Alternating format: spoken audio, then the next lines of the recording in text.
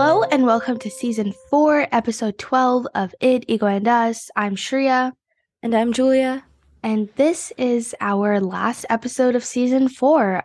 So this is our 48th episode, and in 2 more we'll have 50 episodes. Woo! So for today's episode, we have Would You Rather and Food for Thought, a really quick episode because we have other things to do relating to podcasts. So just little outreach things, and yeah. Let's get into it. Okay, so today we're going to start off with Would You Rather. Our first question is, would you rather have to say every thought out loud or never be able to say your feelings out loud? Shreya, do you want to start? So like never be able to say what you're feeling, is that like any idea or just like emotional feelings? Just emotional feelings. Oh, then definitely that.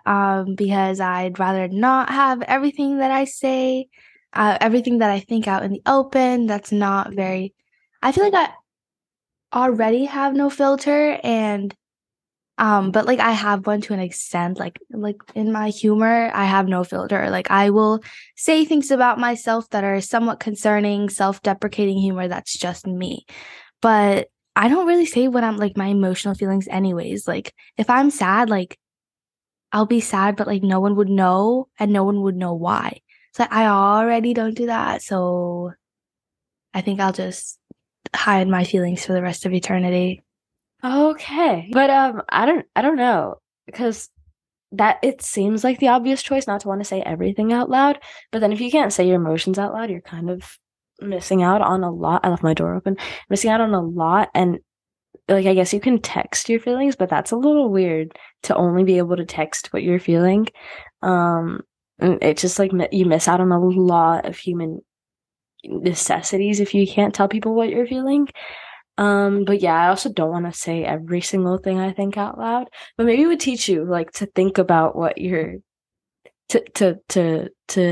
to think better. I don't know, not to think so harshly about other people because they don't deserve it, even though we think about it like inadvertently. I don't know. Maybe you would better train your thoughts, but that sounds like a big maybe. So I would choose the same thing, to never be able to say what I'm feeling. The next question is, would you rather have all traffic lights you approach be green or never have to stand in line again? I'll start. I'm very impatient.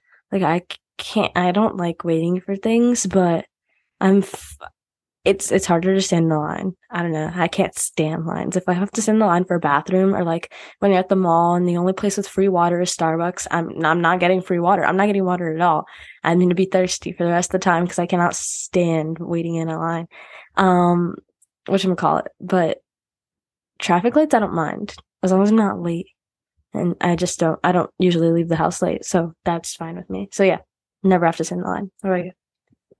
Yeah, pretty much same. The first thing that came to mind when I was thinking about um like standing in line is like standing in line at Disney. And like I'd love to not stand in line at Disney without paying for Fast Pass. And the thing is, a lot of people buy Fast Pass, so then like there's a line for that too. So just never having to stand in line just sounds so great when you're at Disney or like Universal or any other like amusement park, I guess. Also, I don't really mind having the traffic lights red when I'm there. Like, I don't know. I feel like that's actually helpful because if you're driving continuously for such a long time, that's probably bad. Like, when you do something for so long, you kind of start getting bad at it. Yeah. Does that make sense? Yeah. So like I like that little break when I'm driving. Not that I've like actually driven yet. I just got my permit like 2 weeks ago, but like I never have actually touched the steering wheel. But still, like in theory, I think I'd enjoy that little break of a couple seconds. So yeah. Perfect. Okay. So now we can move on to food for thought. The first question is it always best to seek out pleasure over avoiding pain? So like essentially what is better? Like seeking pleasure or avoiding pain? Like which is better? Um, You can go first. I'm sorry. I don't know. Wait, seeking pleasure over avoiding pain. But I feel like to get pleasure, you have Oh, I see. So to seek pleasure, you have to feel pain. I think that you should seek pleasure, and because if you're human, like I was like it's a part of being human is feeling pain. If you don't feel pain, then the pleasure you can't feel pleasure because there's nothing to compare to. There's nothing that felt bad, but this feels good. You're just neutral for the rest of your life, and that sounds terrible. So I'd rather seek out pleasure.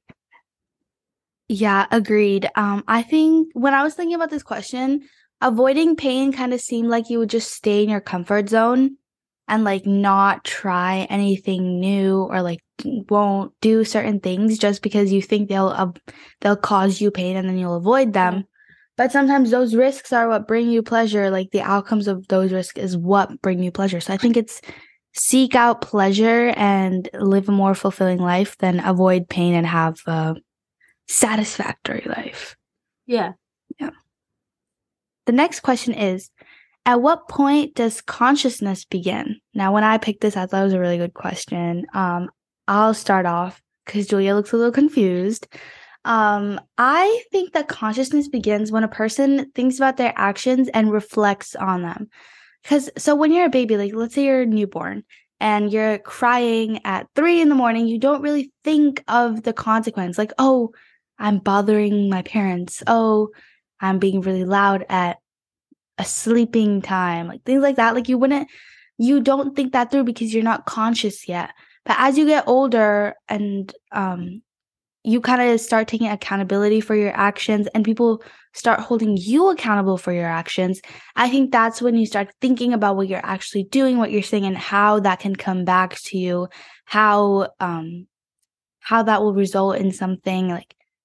So yeah, I feel like it really depends on decision making and thinking about consequences. That's when consciousness begins, and that's whenever. Like I don't think there's a set age for that to happen. Because I know like some people my age that don't really think about consequences about things that they're doing. But yeah.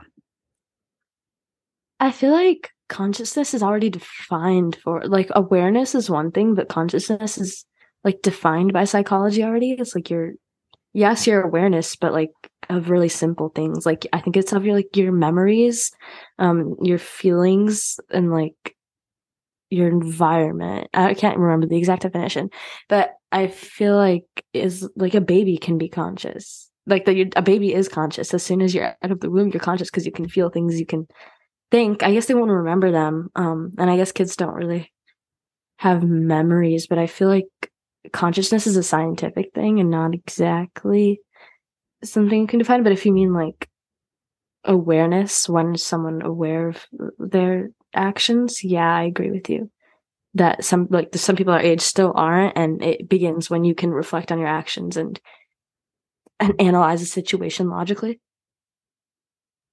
Yeah, I think when I was thinking about consciousness, I thought of it like in a philosophical standpoint or like a theoretical standpoint rather than like the actual psychological standpoint. Like, like consciousness can mean different things through different lenses. So yeah, I agree with the fact that psychology has already defined what consciousness actually is and when it begins. But like just like in a theoretical perspective, I think it happens when a person takes accountability for their actions. That is all for our episode today. Thank you for listening. Next episode will be the beginning of season 5. Super excited. We'll probably have some new segments. We are working on some outreach things today, actually. So we're going to try to get ourselves published in local newspapers and pod news as well. We're still trying to figure out marketing. So please follow us on Twitter and Instagram. Julia, take it away. Our Instagram and Twitter are @IDEGOandUS, no caps, no spaces, IDEGOANDUS. Again, no caps, no spaces. We don't use our Twitter. We use our Twitter. We use our Twitter a lot. We don't use our Instagram, but you can follow us. It would be funny for us. Maybe not for you, but for us, we think it's funny because we don't use it. Anywho, that's all we have for today. Thank you for listening to @IDEGOandUS. See you in season 5.